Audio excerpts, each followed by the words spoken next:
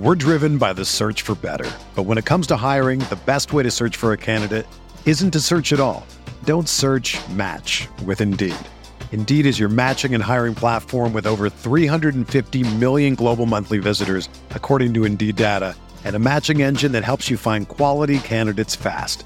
Ditch the busy work. Use Indeed for scheduling, screening, and messaging so you can connect with candidates faster. Leveraging over 140 million qualifications and preferences every day, Indeed's matching engine is constantly learning from your preferences, so the more you use Indeed, the better it gets.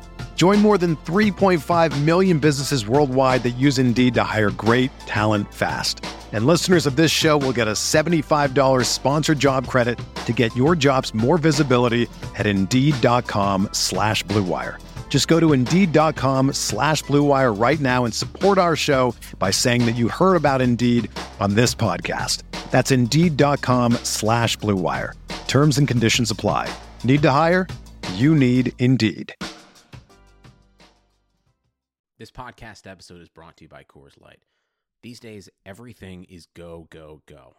It's nonstop hustle all the time. Work, friends, family, expect you to be on 24/7. Well, sometimes you just need to reach for a Coors Light because it's made to chill. Coors Light is cold lagered, cold filtered, and cold packaged. It's as crisp and refreshing as the Colorado Rockies. It is literally made to chill. Coors Light is the one I choose when I need to unwind. So when you want to hit reset, reach for the beer that's made to chill. Get Coors Light in the new look delivered straight to your door with Drizzly or Instacart. Celebrate responsibly. Coors Brewing Company, Golden, Colorado. In 2003, Nike signed 13-year-old Freddie Adu to a 7-figure contract. But Freddie didn't live up to the hype. He has turned down every single documentary project looking closely at the details of his career. Until now. People are going to look at everything you did because of the hype surrounding your arrival and what they think you can be. I'm Grant Wall, and this is American Prodigy, Freddie Adu, from Blue Wire Podcasts. Breaks a tackle, watch out! Burst of speed! Look at this freshman! Welcome to the home of professional football, Canton, Ohio.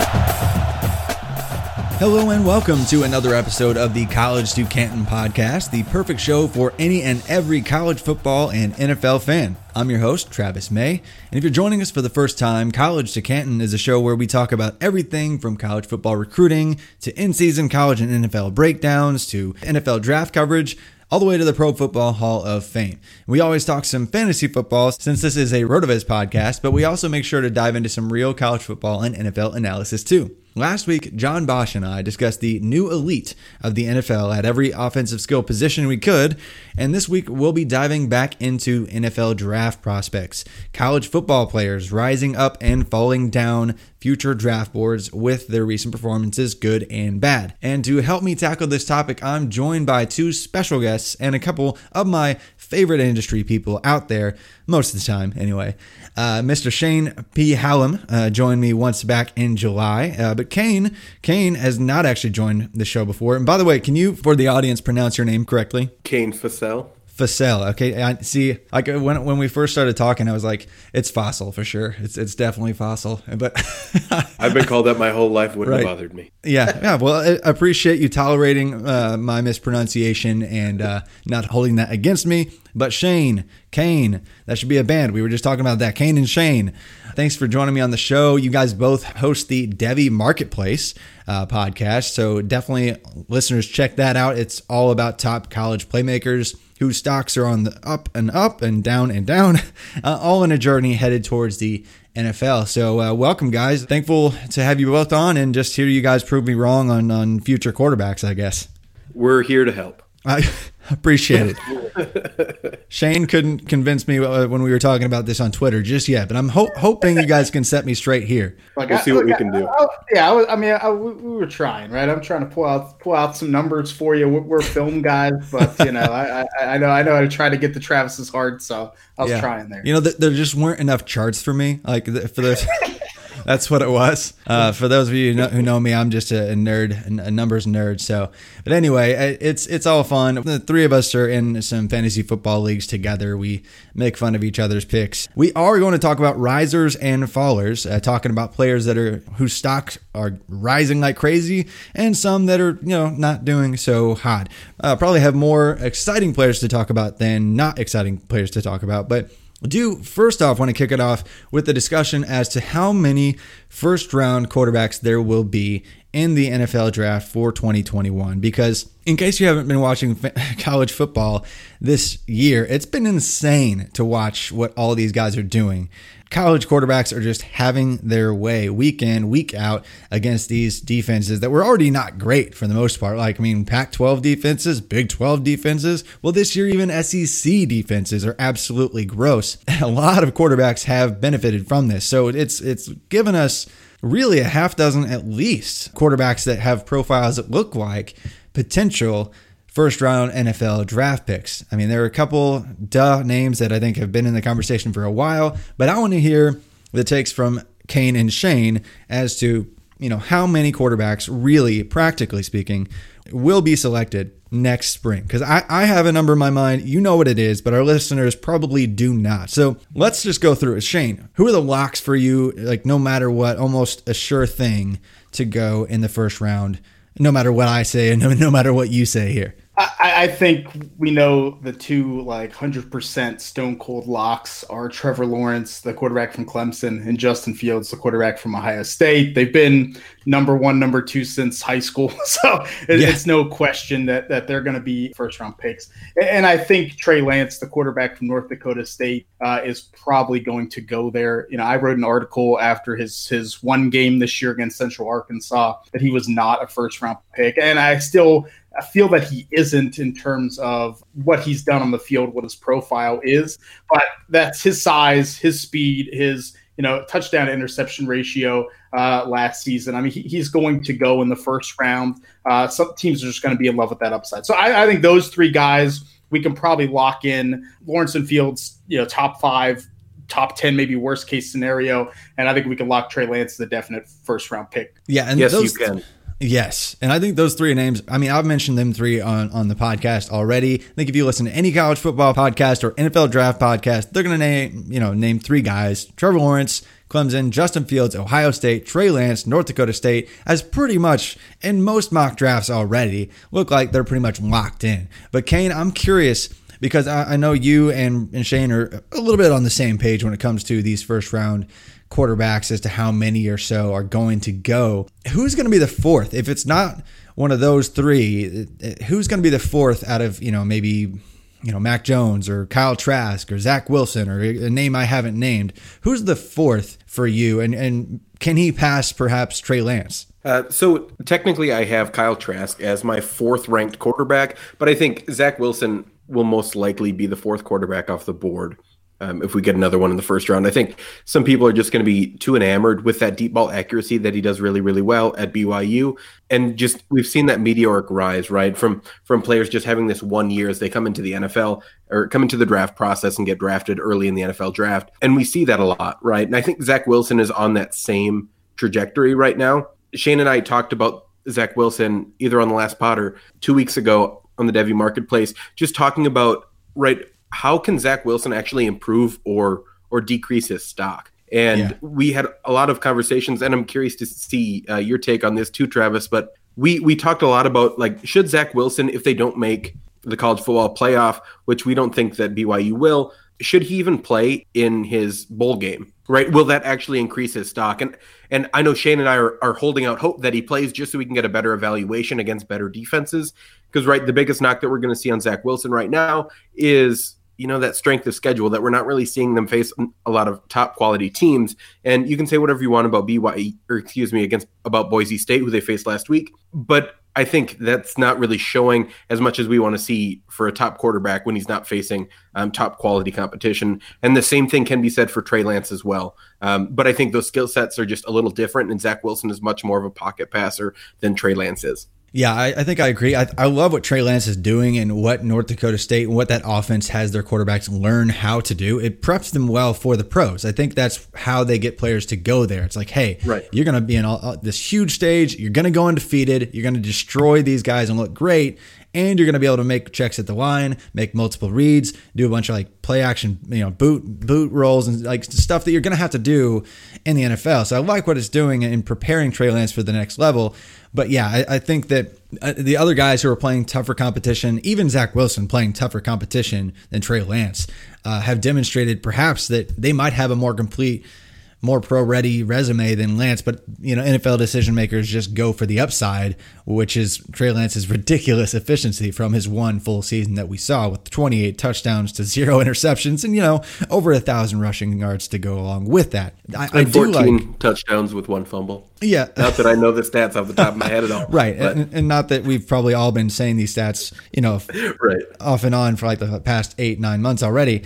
But Zach Wilson, his mobility is interesting to me because it looks like he's way more mobile than a Kyle Trask, way more mobile than a Mac Jones. And I think where the NFL is headed right now, that might be just another feather in his cap that gets him drafted kind of early as well. But really, the strength of schedule thing is kind of strange because, what's their toughest game was maybe Boise State, maybe right. Houston. If you have to pick one, it would be Boise State, I would think. And just because of how this season's going, they have North Alabama and like San Diego State remaining, and then their bowl game. It would be weird because Zach Wilson, he might just benefit from sitting out in his bowl game, whatever it looks like, because that's probably going to be his statistically worst game on the season because it's going to be a real team with probably actual defenders on the field. So that might be something. But I'm curious, where are you with Zach Wilson versus Kyle Trask, Shane? I'm with Kane. I do have Kyle Trask higher. I just have a little more faith in him and what I've seen him do in the SEC, against those SEC defenses he's lighting up. But the upside of Zach Wilson, I definitely can see why an NFL team could prefer him. And kind of to 2 points with the schedule, like it kind of sucks because their original schedule before all the COVID stuff was pretty good. Would have played at Utah, at Arizona State, at Minnesota, at Stanford, would have played Michigan State at home. So there were some good games on, like they actually had a decent schedule, but that all kind of fell through, right? And I think that's what gets me. Like what Zach Wilson can do physically is up there with Lawrence and Fields, the way that he drop these deep passes, in the bucket, in tight coverage. His receivers aren't great, and so they're usually not wide open. This isn't a situation like this. But, if you go back to 2019, every decent defense he played, he stunk. He was bad against Utah. He was bad in the bowl game against Hawaii.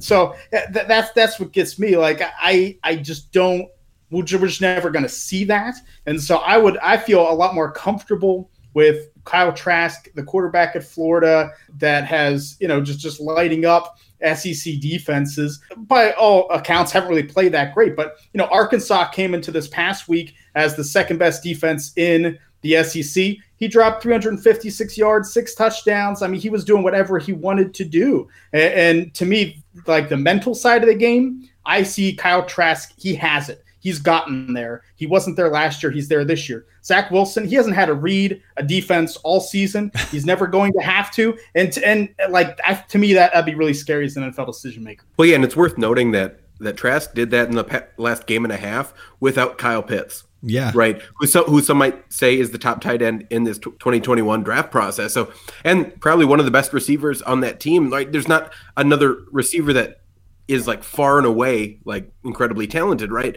So that just goes to show how much work that Kyle Trask has really done to set this team up for success. Yeah, I think I'm a fan of both, and I've really come around on both. Wilson, I agree with the multiple reads thing. I think the mobility just is what people are super interested in. When you look at his combined touchdowns per game, it's just absurd. Like 22 touchdowns to 2 interceptions or something, and he's had at least 3 touchdowns of like passing and rushing in every single game except the first week this year where they got up early, so he didn't really have to keep throwing. But I am interested because we haven't really even got to Mac Jones from Alabama just yet. So Kyle Trask, Florida, He sounds like he's your 4 for both of you. Zach Wilson. You guys prefer Zach Wilson over Mac Jones, or actually Mac Jones because of, again, the schedule argument and the multiple read argument? Is Mac Jones actually over Zach Wilson, who you actually believe might get the first round draft tag? So I have Mac Jones at 6 right now.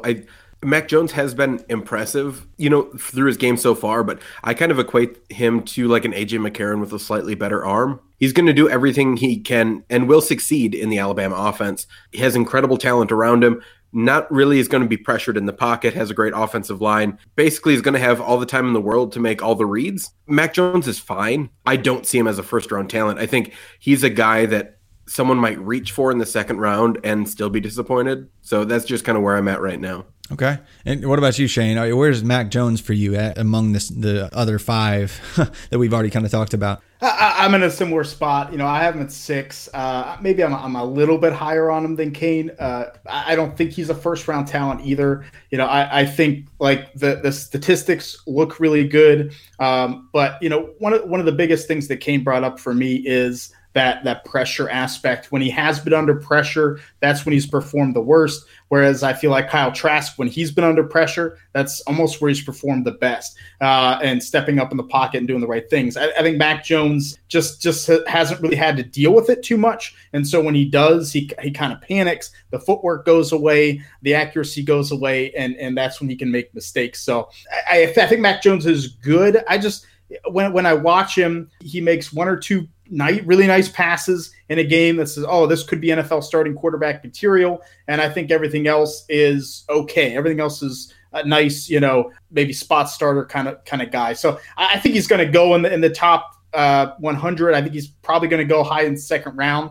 But, if I had to bet right now, I'd say he's probably on the outside looking into the first. Yeah, and you mentioned the stats. They do look really nice, though. It's really hard to look at his lines and just be like, wait, that's not a first. What does a first rounder look like? Because, he almost had 4 games in a row with 400 yards passing. Like, there have been 8 occasions or something like that. I think it's around 8 or 9 occasions in Alabama program history, all pretty recent, where they actually had 400 plus passing yards. And Mac Jones did it 3 times in a row, and he would have had it, but Saban doesn't care about records or anything, so he took him off the field when he was sitting at 387. I guess that was like 3 weeks ago against Tennessee. So it's crazy to say a quarterback with that efficiency that is just tearing up what is supposed to be the best conference in college football is not going to get some significant draft capital. I think all of these guys, correct me if I'm wrong, but I think if they all declare, there's almost no way that this isn't the 6 that get day 2 at least capital. Like, am I wrong there? Like, I feel like something weird would really have to happen for any one of these to drop out of day 2. I agree. I think in my most recent mock draft, I have all 6 of them going in the top 50. I think even that is probably fairly likely. Yeah, and it's just tough to squeeze them all in. But right, like it'd be so difficult to see someone else really rise up and take over any of these quarterbacks. Yeah, for sure. And I'm of the mindset that because of the other positions being weaker at some, I guess, typically high capital positions, like the offensive tackle position. I know it's still early, but we haven't seen like a super deep group excel there. There's a bunch of guys that may push into the first round discussion. And edge rusher, this class is not full of elite level edge rushers. There's a bunch of guys that probably deserve day 2 capital. There's like 1 or 2 that I feel like are surefire first rounders, but if you look at offensive tackle draft investment in previous years and edge rusher in previous years, and typically how many we see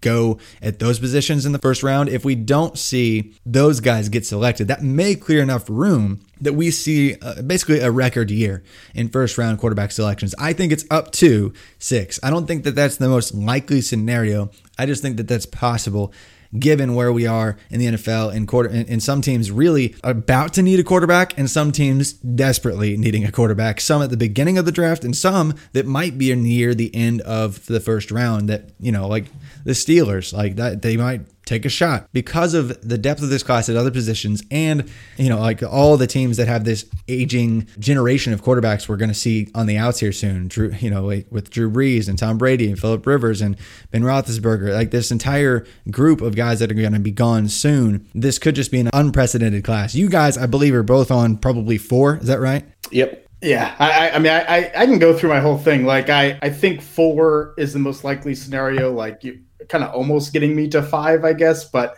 I mean, since the draft started in 1937, we've had 5 quarterbacks go in the first round twice. 1999 and 2018, when Lamar Jackson just snuck in there at the final pick of the draft, right? And then we've had 6 quarterbacks go in the first round once. 1983, the infamous, Dan Marino, Jim Kelly. I don't think we're talking about those kind of guys in this draft, outside of Trevor Lawrence and maybe Justin Fields. So, like, it's just so, it's just such a rare thing to happen that I think it'd be tough, even if a lot of NFL evaluators evaluate these guys as first-round talents. Yeah. There's a lot of teams that are happy to go into the season, with mediocre quarterback play, what we consider mediocre quarterback play, that they may not feel that way. I think a team like the Denver Broncos, for example, like Drew Lock just had a terrible, terrible game. Yeah. But if you think John Elway is going to give up on a guy that he drafted in the top, in the second round, top of the second round, he's not going to, these GMs don't want to concede defeat, right? And I think that plays a big part into where these go. And 2, I think you make a good point, Travis, about offensive tackle, defensive end. Those are positions that rise through the process. Hey, the draft starts in Mobile. I mean, the Senior Bowl, we always see offensive tackles and defensive ends really rise up through the process and end up being first-round picks. I mean, I think we could end up with 4 or 5 offensive tackles by the time this is all said and done. That happens a lot. I mean, you take like a guy like Eric Fisher a few years back that was a fringe first-round pick, ended up being number 1 overall. Those are positions that rise very quickly in the offseason. So I think it's kind of too early to say that would be a contributing factor. I think it could happen. I never say nothing is ever 100% the NFL draft ever. Yeah. But I think 4 is the most likely scenario. And maybe, like you said, if a team in the back end, like we saw with the Packers and Jordan Love last year, really, won a guy, then we could see 5. Cool. Well, I like it. We see we're not that far off. I think we thought we might have been more far off, but we're really not. I'm just thinking it's 4 to 6. I don't see how it's less than 4. Like, something weird would have to happen. I feel like just given this class and given what these guys have done, somebody's going to go get their guy. They're going to go get their Jordan Love or whoever it is. Even though Jordan Love he shouldn't have been there to begin with. But that's another podcast for another day. But Kane, I want to get your rising quarterback that we didn't mention in the top 6 that you're super pumped about. Well, if anyone listens to the Devy Marketplace podcast, this is no surprise. As always, it's Tyler Show, the quarterback at Oregon. I think over the past 2 games, you've just seen someone that, though he didn't play a whole lot when he was, redshirt freshman last year, he only threw the ball 15 times last season.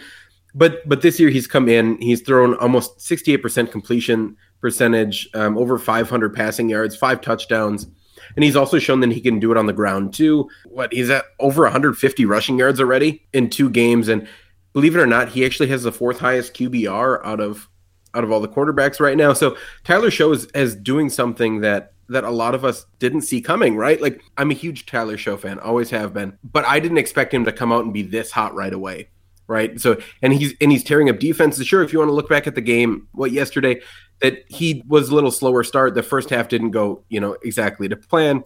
But then as soon as he got into a rhythm, he easily rolled over Washington State. So, I think Tyler Show is a really, really interesting quarterback because he does a lot of things really well, and he stands in the pocket well, and he's much more elusive than people think he is. Man, it's almost Justin Herbert 2.0 right now, right? Like, they're so similar in prospects that it's hard to not pair them together. Yeah, like similar even in height and weight. But you mentioned the slow start. It was really, even against Stanford, it was kind of a slower start than we thought just because of what we thought of Stanford, I think, coming into the year. But really, once he gets in the pocket, once he gets in the zone, he does look lights out. And he can run, but he doesn't go to that first. He goes through his reads. I'm already seeing a guy that just looks ahead of the game. He's way ahead of where I thought he might be in, 2 weeks into the season. He looks mid-season form already, and that's not super common in a guy with 15 pass attempts coming into the season. So I like that pick. Definitely rising up. Definitely going to be having to get ranked on some NFL mock draft boards in the future.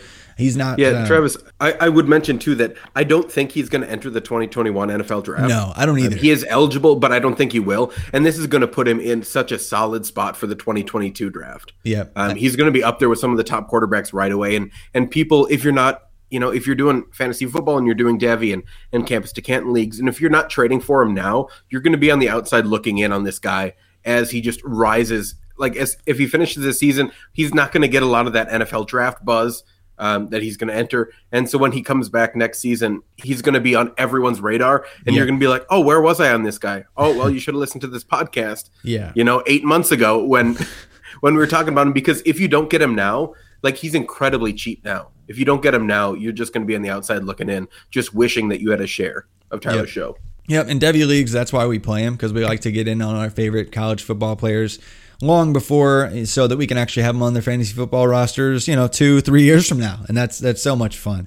But Shane, I'm super pumped to hear, the guy that you're going to talk about here as far as your favorite riser in college football at the quarterback position. And my guy's in a similar situation where I don't think he declares for this draft, but is eligible. But it is Phil Jurkovec, quarterback for Boston College. He was a big-time recruit to Notre Dame, transferred to BC. And honestly, Boston College has played really well this year. And Phil Jurkovec is a big reason why. I mean, he went into that Clemson game. They were up by a ton in the first half. And he was just precise in picking apart what is one of the top 5 defenses in college football right now. Played Notre Dame and once again, came out of the gate. It wasn't his best game all around, but it came out of the gate and kept that team in there. And this is Boston College. They have maybe a draftable tight end, maybe a one fast receiver. There's not much going for this team outside of the quarterback position. So he was a player that I was intrigued by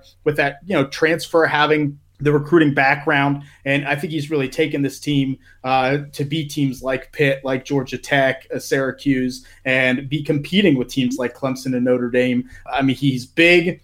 He's strong in the pocket. He kind of has a little bit of that, to make another Pittsburgh connection. He's played high school here, and Jurkovec did a little Ben Roethlisberger-esque in terms of, pushing off undersized defensive players trying to blitz him. I mean, he can step up in the pocket. So, young, but someone who has really risen up my board, and it's tough for me to not have him within, the top 10 of this position right now. Yeah, I love it. Those two guys are just, I mean, they're guys that were on our radar coming this year as new starters for their team, but glad to see them actually doing well and meeting or exceeding any expectations that we had. My guy I just want to throw in the hat is Grayson McCall of Coastal Carolina. Has transformed that team. He's a lot of fun. 6 games in this season. He already has 20 total touchdowns and only 1 pick. Just incredibly efficient. They run a really weird option. I mean, it's not a triple option, but it feels that way in the way that they set up all their option reads. They got a really veteran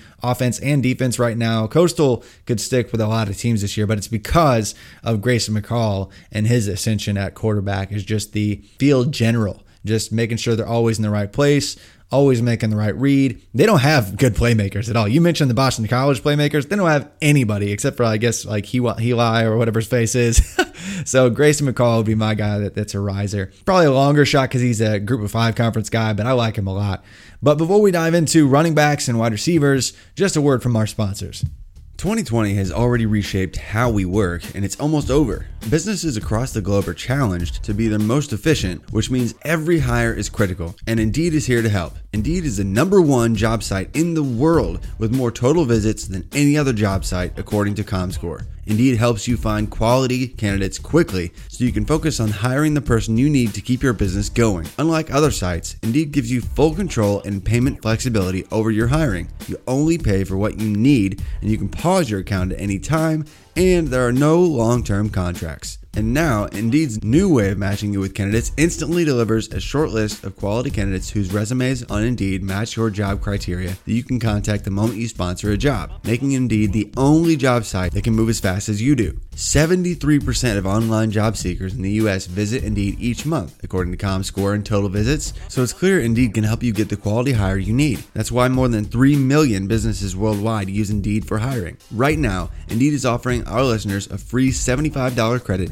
to boost your job post, which means more quality candidates will see it fast. Try Indeed out with that free $75 credit at Indeed.com/BlueWire. This is their best offer available anywhere. Go right now to Indeed.com/BlueWire. Offer valid through December 31. Terms and conditions apply. What's up, listeners? This is Curtis Patrick. I just wanted to stop by and say thank you for supporting RotoViz Radio. You are the absolute best audience in the business, and I know it.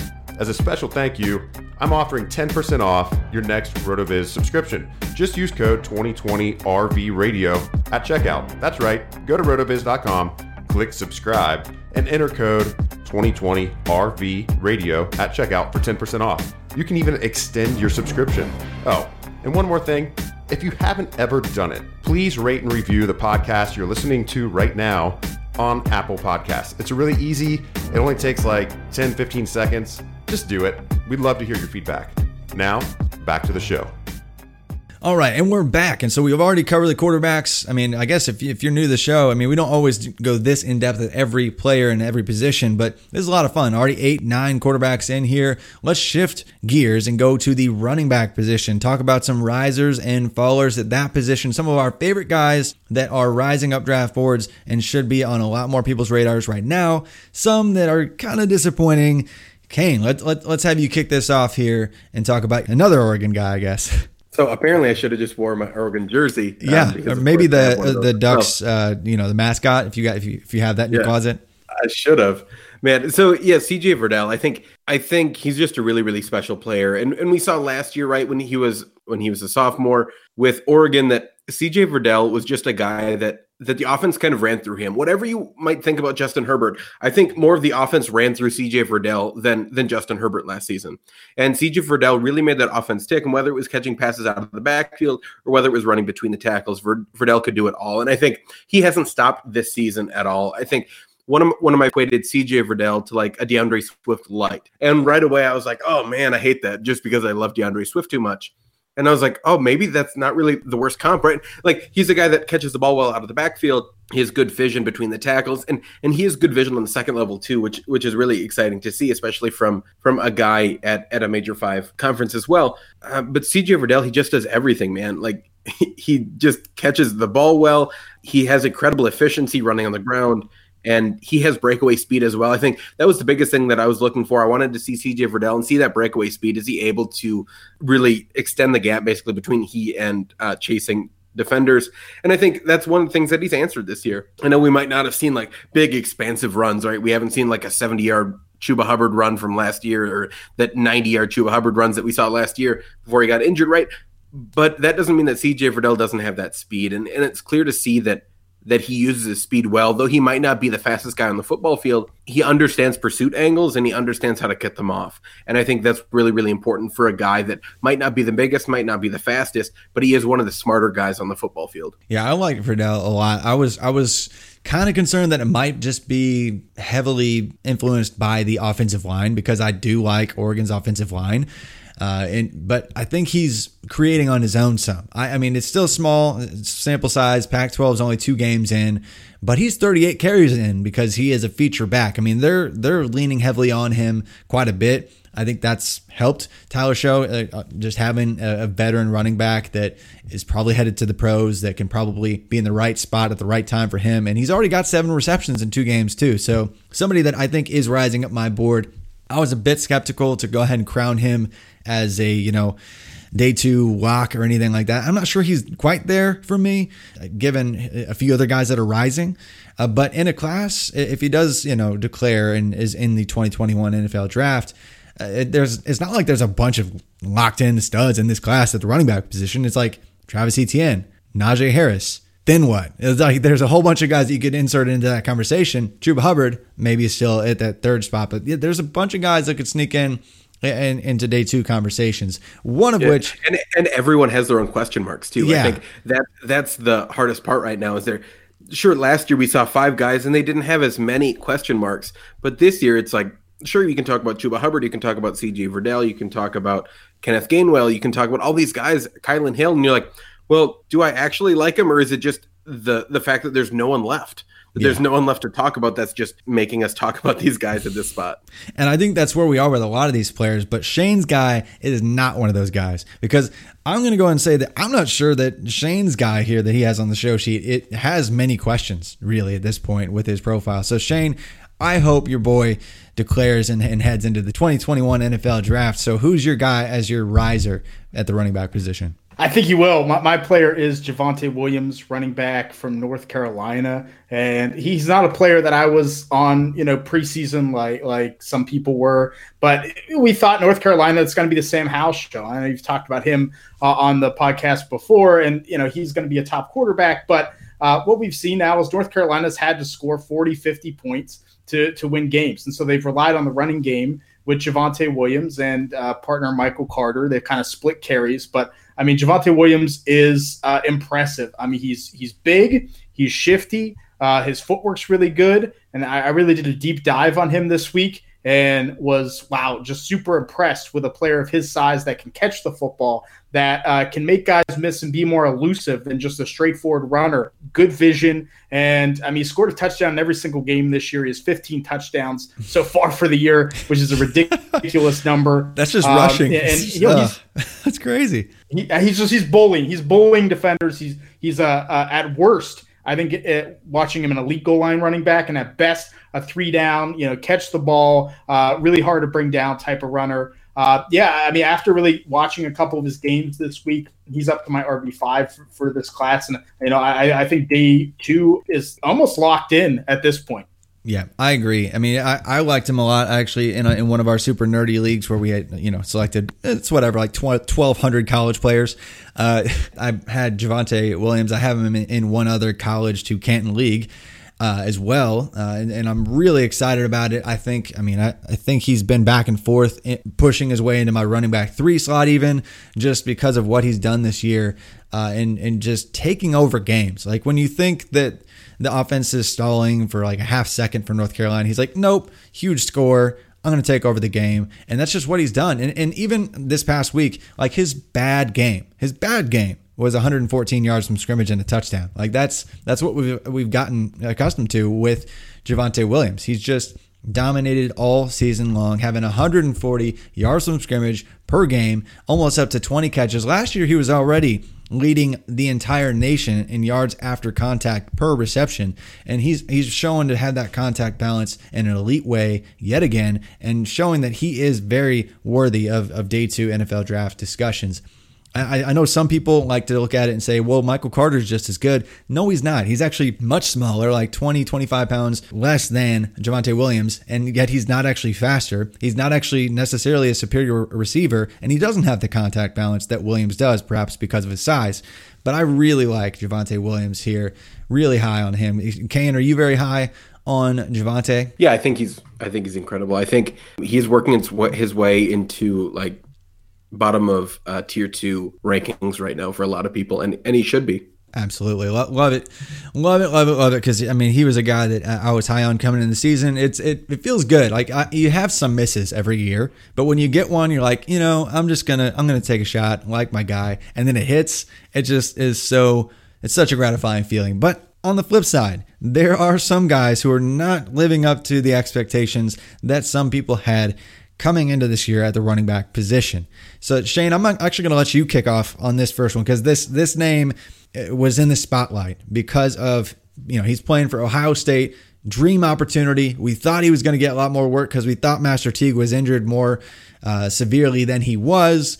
So why is Trey Sermon a falling prospect for you right now? I just don't see it. Like, I think when he transferred from Oklahoma to Ohio State, like you said, dream opportunity. Master Teague was injured. And the fact that he's taken a back seat to Master Teague, I think says a lot. Because I think Master Teague has a little bit of talent, but I don't think he's a special running back. I don't think Ohio State has a special running back on the roster. You watch Trey Sermon, they're splitting carries, but Sermon's kind of clearly the number 2. I don't know if it's the injuries. I don't know if it's just how he always has been, and Oklahoma kind of hit it. But, he looks slow. He looks sluggish. He doesn't change direction well. I think his vision is probably the best thing about him, and that's can only get you so far. Yeah. So this was a player that looked early in his college career like he could be, a top running back. Really was waiting for that one breakout season, and things just kind of tumbled downhill for him. And I think it's only gotten worse. I just think at best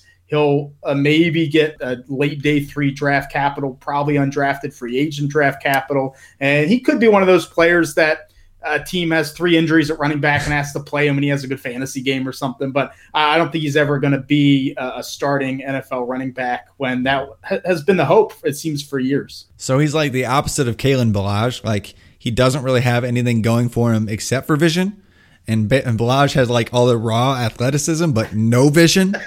And then all of a sudden he's like a league winner this week, apparently. Okay. That's semi-interesting though. So that could be fun to watch Trey Sermon, because I was a fan when he was at Oklahoma. But yeah, it's kind of disappointing at this point. Another guy though that is finding himself in a committee now, thanks to the emergence of Treylon Smith for Arkansas. Rakeem Boyd for UCain is your faller. Were you really high on him? I actually wasn't super high on him just because he was already an older guy. It was a weird career track there. So what has you down on Boyd now? I think if we look at what everyone was saying before the season started, right, it's like this was the year for Rakeem Boyd to fully take over that backfield. And I don't think anyone would argue with the fact that, like, yeah, this was Rakeem Boyd's chance to take over this backfield. And that's why people were high on him, right? Like, if he could come out and be efficient in the SEC like he was last year, which last year he had a really good season, over 1,100 yards, and really did well against some top SEC teams. This year, we thought that there was going to be some evolution at the quarterback position and just see a little bit more from Rakeem Boyd, and that's just not something that we've seen. I think the traits that we saw last year, I don't know where they went. He lost them somewhere, and he needs to go around to every building on campus and look in the lost and found bucket, of course, while wearing a mask, and trying to find the talent from last year. Because honestly, I don't know what happened. Did he? Last year he was very good. It's like he's just playing hurt. I know he has struggled with injury a little bit this year, but he doesn't look like the same player for Arkansas. And really, Treylon Smith has been much more dynamic, especially when Boyd was completely out. Treylon Smith was great for college football DFS purposes as well, because he was super cheap. But yeah, it's definitely a disappointing season for Rakeem Boyd. A couple names to note from me as risers. Kevin Harris of South Carolina had like 4 touchdowns this weekend. And Jerry and Ely in that same game. He had a beautiful, just over-the-shoulder reception touchdown in that same game. That I think they scored like over 100 combined points in that game. It was just bonkers to watch. But Kevin Harris, Marshawn Lloyd, the true freshman for South Carolina, was supposed to be the dude. But Kevin Harris, he's not the most athletic running back, but he's interesting to me just because of what he's done this year. Kind of putting the offense on his back when the quarterback's just frankly been gross, and all they have to throw to is Shi Smith. So Kevin Harris, South Carolina, and Jerry and Ely, Ole Miss. Really like both of those backs. And fallers for me are both of the Zacharys, or Zachs, Zachary Evans and Zach Charbonnet for Michigan. Zachary Evans is TCU. I thought he was just going to take that backfield by storm. And he's battling a whole bunch of guys who will never see an NFL snap and can't really outperform them at TCU, where they need performance on the offensive side of the ball. And Charbonnet, he's got like 5 carries per game so far, splitting with Haskins and the true freshman Blake Corum, and it's just a weird situation. He was supposed to take the next step, and of course, pour one out for Canes dude Journey Brown, who had to retire due to the medical issue. I guess was there a rare heart issue? Is that what it was, Kane? Yeah, I think it has something to do with myocarditis. Okay, I hate to see it. Look at me. I'm not a doctor, so I don't understand any of that stuff. But dude, Journey Brown was set up to have just such a great season. I thought he was going to do so well with the new play calling from Kirk Sherrock. Really that outside zone offense, and here we are not being able to talk about him right now. Yeah, it's a shame, but really lots of players to get pumped about at the running position. Running back position could probably be its own show, as well as the wide receiver position, which is even deeper this year in terms of just crazy breakouts. Speaking of which, who are some of your favorite risers at the wide receiver position? We'll switch back to Kane. You can go first here. Take it with the guy who basically scores a touchdown every time he touches the ball. Yeah, so I don't think there's a wide receiver that's risen more in this NFL draft process than Terrace Marshall. I honestly don't think that you could give me any other name and be like, no, Terrace Marshall through the roof, right? And you can say that, oh, Terrace Marshall, well, he had all the opportunity in the world. Yeah. How does that work out for all your fantasy football teams when you draft guys just because he had all the opportunity in the world, right? Like it doesn't repeatedly work out. So, and we can lay out that long list of all the guys that we thought would work out just because the opportunity was there. But, Terrace Marshall, just through the roof right now. I honestly think he's going to end up being a first round pick as soon as the draft comes around. He's just a guy that was a wide receiver 3 on the LSU team last year, and now I think he'd be a wide receiver 1 on just about all the teams in college football right now. So he's just playing really well. He has great size, great speed, can high point balls when he needs to. He's a good route runner. Just everything you want in a guy. Like, he's fast. He's like, if you want something out of a guy, he's got it. So I don't understand why he wouldn't be taken in the first round, because he's also going to give you a high ceiling, and I think he's going to give you a relatively high floor when you draft him. Not talking about fantasy points, just how he's going to fit in with an NFL team, and I think he has a relatively high floor doing that. I think so too. And really, I mean, he had a quiet season last year or whatever and had 13 scores. I mean, the offense overall had 60 touchdowns, but the guy missed some time. He injured himself in the Vandy game. I was there, saw him hobble off the field, and he was not himself for maybe 3 more weeks after that. Still fought through it, stayed on the field, and all he did was score touchdowns. Like, I think 28% of his receptions went for a score last year, 22 touchdowns in the past 17 games for him. Just an incredible prospect. I think a lot of teams are going to like him. His Missouri game this year put on display just about everything that you want to see in a wide receiver, with 11 catches, 235 receiving yards, and 3 touchdowns. So really like some Terrace Marshall. A lot of people want to see them on their favorite team. I'd love to see the Titans select him with their first pick next year, especially if they let Corey Davis walk. But so, Shane, I am so glad that you put Kadarius Toney on the show sheet here, because I don't know what to do with Toney, because he was just this weird kind of chess piece fun guy that exploded once every 5 weeks or something, it felt like, last year, and he missed some time.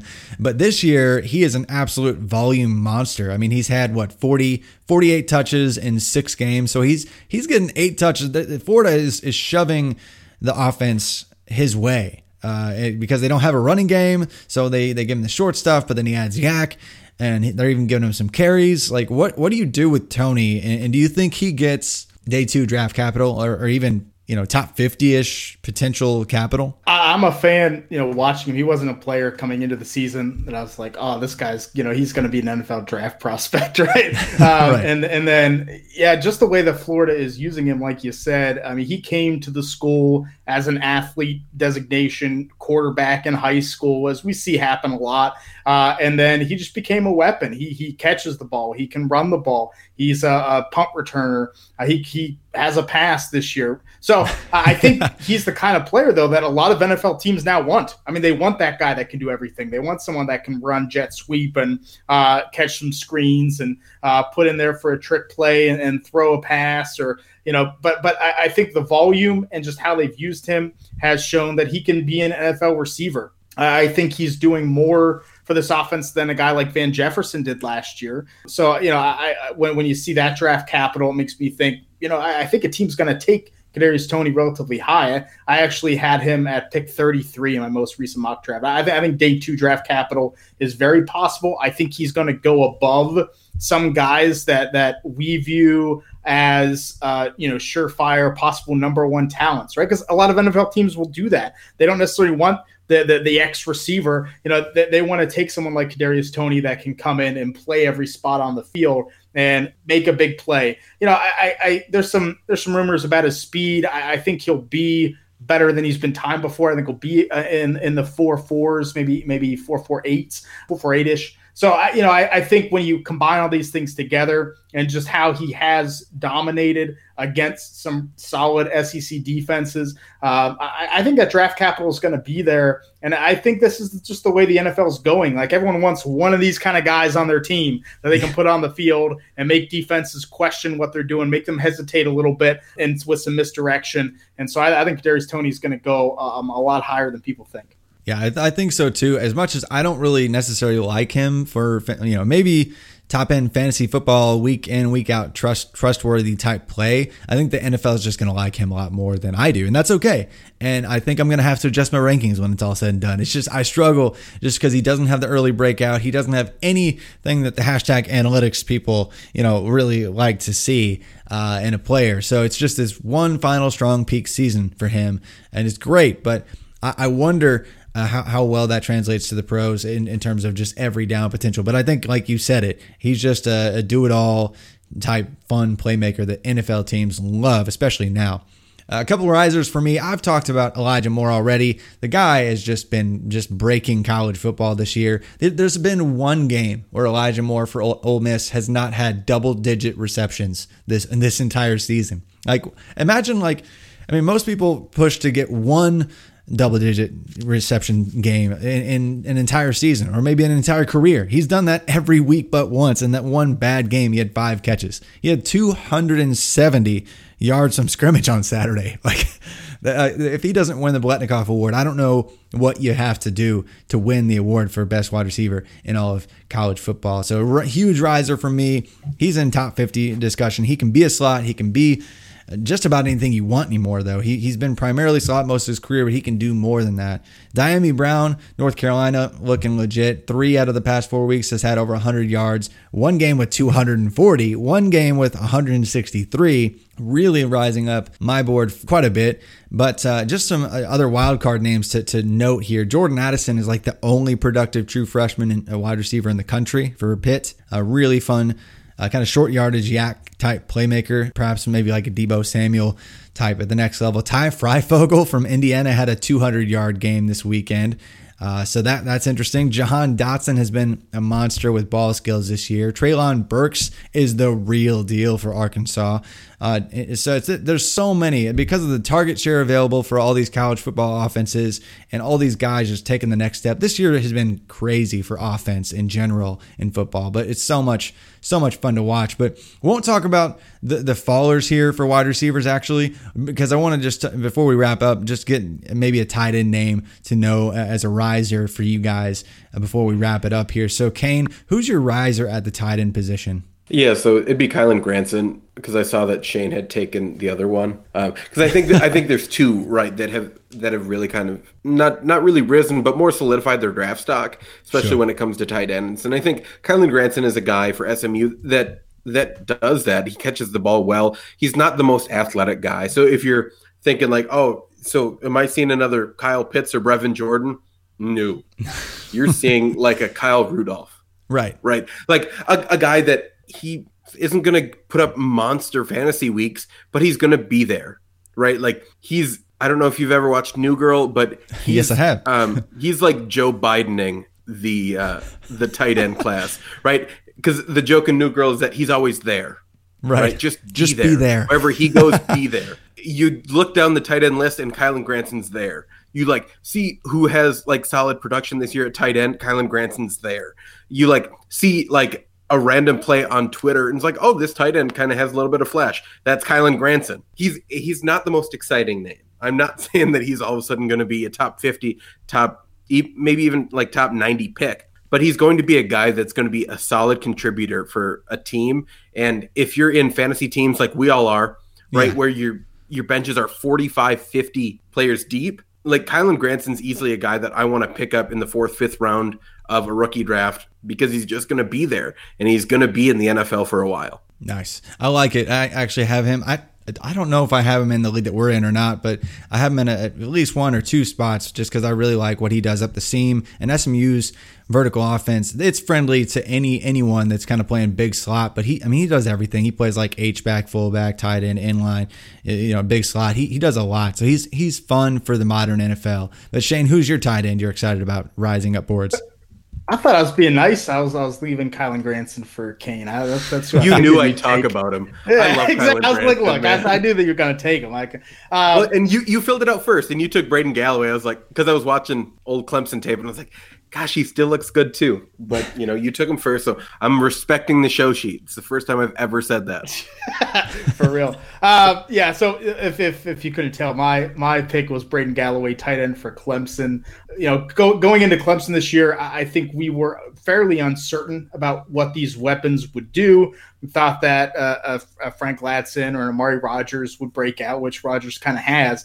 But I think Braden Galloway has been an intriguing weapon for Trevor Lawrence and DJ Ukulele as we see him kind of emerge, right? He's had some games where he hasn't done too much, but he's been kind of the go-to in big spots, against Miami, against Notre Dame. Like, this is a big tight end that can move around, has some athleticism to him. Yeah, he hasn't had a ton of experience or production behind him, but, for an athletic big tight end that had a decent recruiting profile, really intriguing. So I think he's a player that NFL teams could be intrigued by, playing against good ACC defenses, playing for a big-time quarterback in Lawrence. I think Braden Galloway is a player that's going to have some draft capital this year and still has potential to really blow up down the road. Yeah, it'll be interesting because I think there's a big three at the tight end position. So whoever this tight end 4 is, I think is going to get some hype. So if it's Granson, if it's Braden Galloway, I mean, if it's even, Kenny Yeboah from Ole Miss or somebody else that, comes up. I mean, Charlie Kohler has actually he's just had an okay year. He's in that conversation. But for me, Kyle Pitts was in that, trio of guys that we were all excited about, but he has taken it to another monstrous alien level. I didn't even know he could this year, just looking crazy. I think he's going to go super early in everyone's rookie drafts. He's going to be a top 6 tight end in the NFL right when he joins. He's going to be a top 10 NFL draft pick when it's all said and done. So he's risen for me, but I'm also interested in Jalen Wydermyer for Texas A&M, because in a year where they were going to need some wide receiver help and receiving targets, Wydermyer has answered the call and has been their kind of de facto wide receiver 1/2 option. And he's a huge, thick, 6'5", 260 kind of old school tight end that can block. I think a lot of people are going to like him. He's 2022 eligible, so we'll see what happens there. But I appreciate you guys coming on. This has been a lot of fun. Didn't talk about many followers because I really wanted to spend more time talking about the players that we're super excited about rather than the guys that we're not going to be excited about very soon. But really thank you guys so much for joining. The film angle that you guys bring, I love. I've had some numbers nerds on here. I've had a few film guys, but some numbers nerds on here, probably more so than the film take guys. So I really appreciate that aspect of what you bring. You balance me out. I ascribe to both film and analytics, but I love to hear from both sides of things. If you guys want to check out their podcast, go check out the Devy Marketplace. It's a great show, always fun. They always talk about some food takes as well. So if you have some fun takes there, Kane, to share. Any parting wisdom as far as food takes before you go, Kane? Well, I think the big thing right now is looking for, this might be controversial. I'll set that up now. But the next holiday is a big one. It's Thanksgiving. It is. It's important. And I want to let you know that it is okay to have ham instead of turkey on Thanksgiving. Yes, and that ham actually tastes better than turkey. Like if you're, Shane's about to lose it. If you're just like, I'm going to do turkey because that's what I've always done. Try a ham, bro. Ham knocks turkey out of the water every time. Oh man! And next week on College to Canton, we have a fist fight between Shane and Kane over which Thanksgiving food is most appropriate and is most delicious. But Shane, any other things of wisdom beyond Kane being wrong about ham that you want to impart with us? No. I would appreciate if people would check out the podcast for sure. And I have a feeling that Kane and I, the week of Thanksgiving, will have a knockdown, drag out fight. So if you want to hear the end of that, then subscribe. Do you want to do a Thanksgiving mock draft for food? All right. We got our show. We're ready. So, all right. Well, there you go. You got the pitch right there, folks. Devy Marketplace, Kane and Shane. I'm still waiting on your debut album because Kane and Shane just sounds like the perfect band name. But again, thank you guys for joining me. And listeners, thank you so much for tuning in. This has been a great time. 21 episodes in. Appreciate all the rate and reviews, all the questions you've had directly to me on Twitter. You can find me at @FF_Travis M. Where can we find you guys on Twitter if you want to come bother you about NFL draft prospects? If you want to bother me about draft prospects or just talk to me about food or life or whatever, that's what I'm here for. Devy_Kane, pretty easy. Awesome. And I'm at Shane P. Hallam. Feel free. I always try to reply to everyone. Yeah, and that's HALLAM, correct? Yes. Awesome. Well, again, thanks for listening, everybody. And can't believe it's already November, almost Thanksgiving. We're on the back half of both college football and NFL. It's kind of a sad day, but it's awesome because we are one step closer to the NFL draft, seeing another draft class come into play and live their dreams. But if you guys have any questions, please do leave a question in your review of wherever you listen to podcasts. We'll get it on the show. But I look forward to you joining me soon for many more episodes of the College to Canton podcast.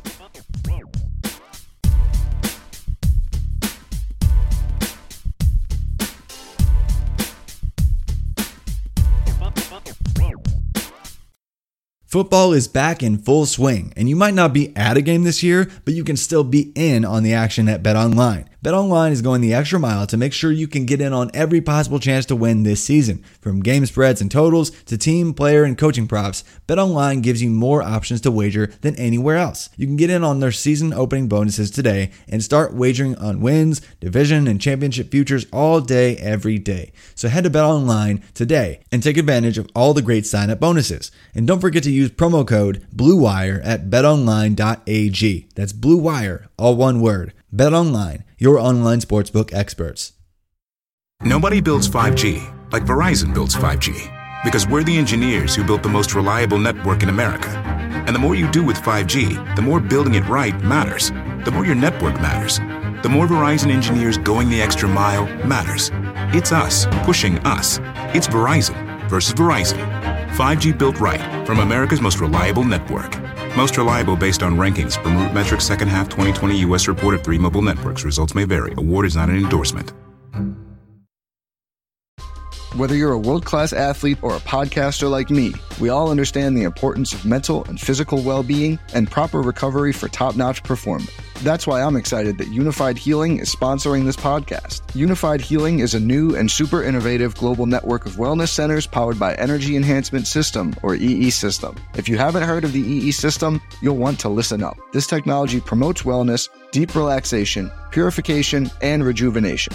At hundreds of locations across the globe, access to a center is easy and affordable. Interested in experiencing the EE System technology for yourself? Go to unifiedhealing.com/bluewire to learn more and find a center near you.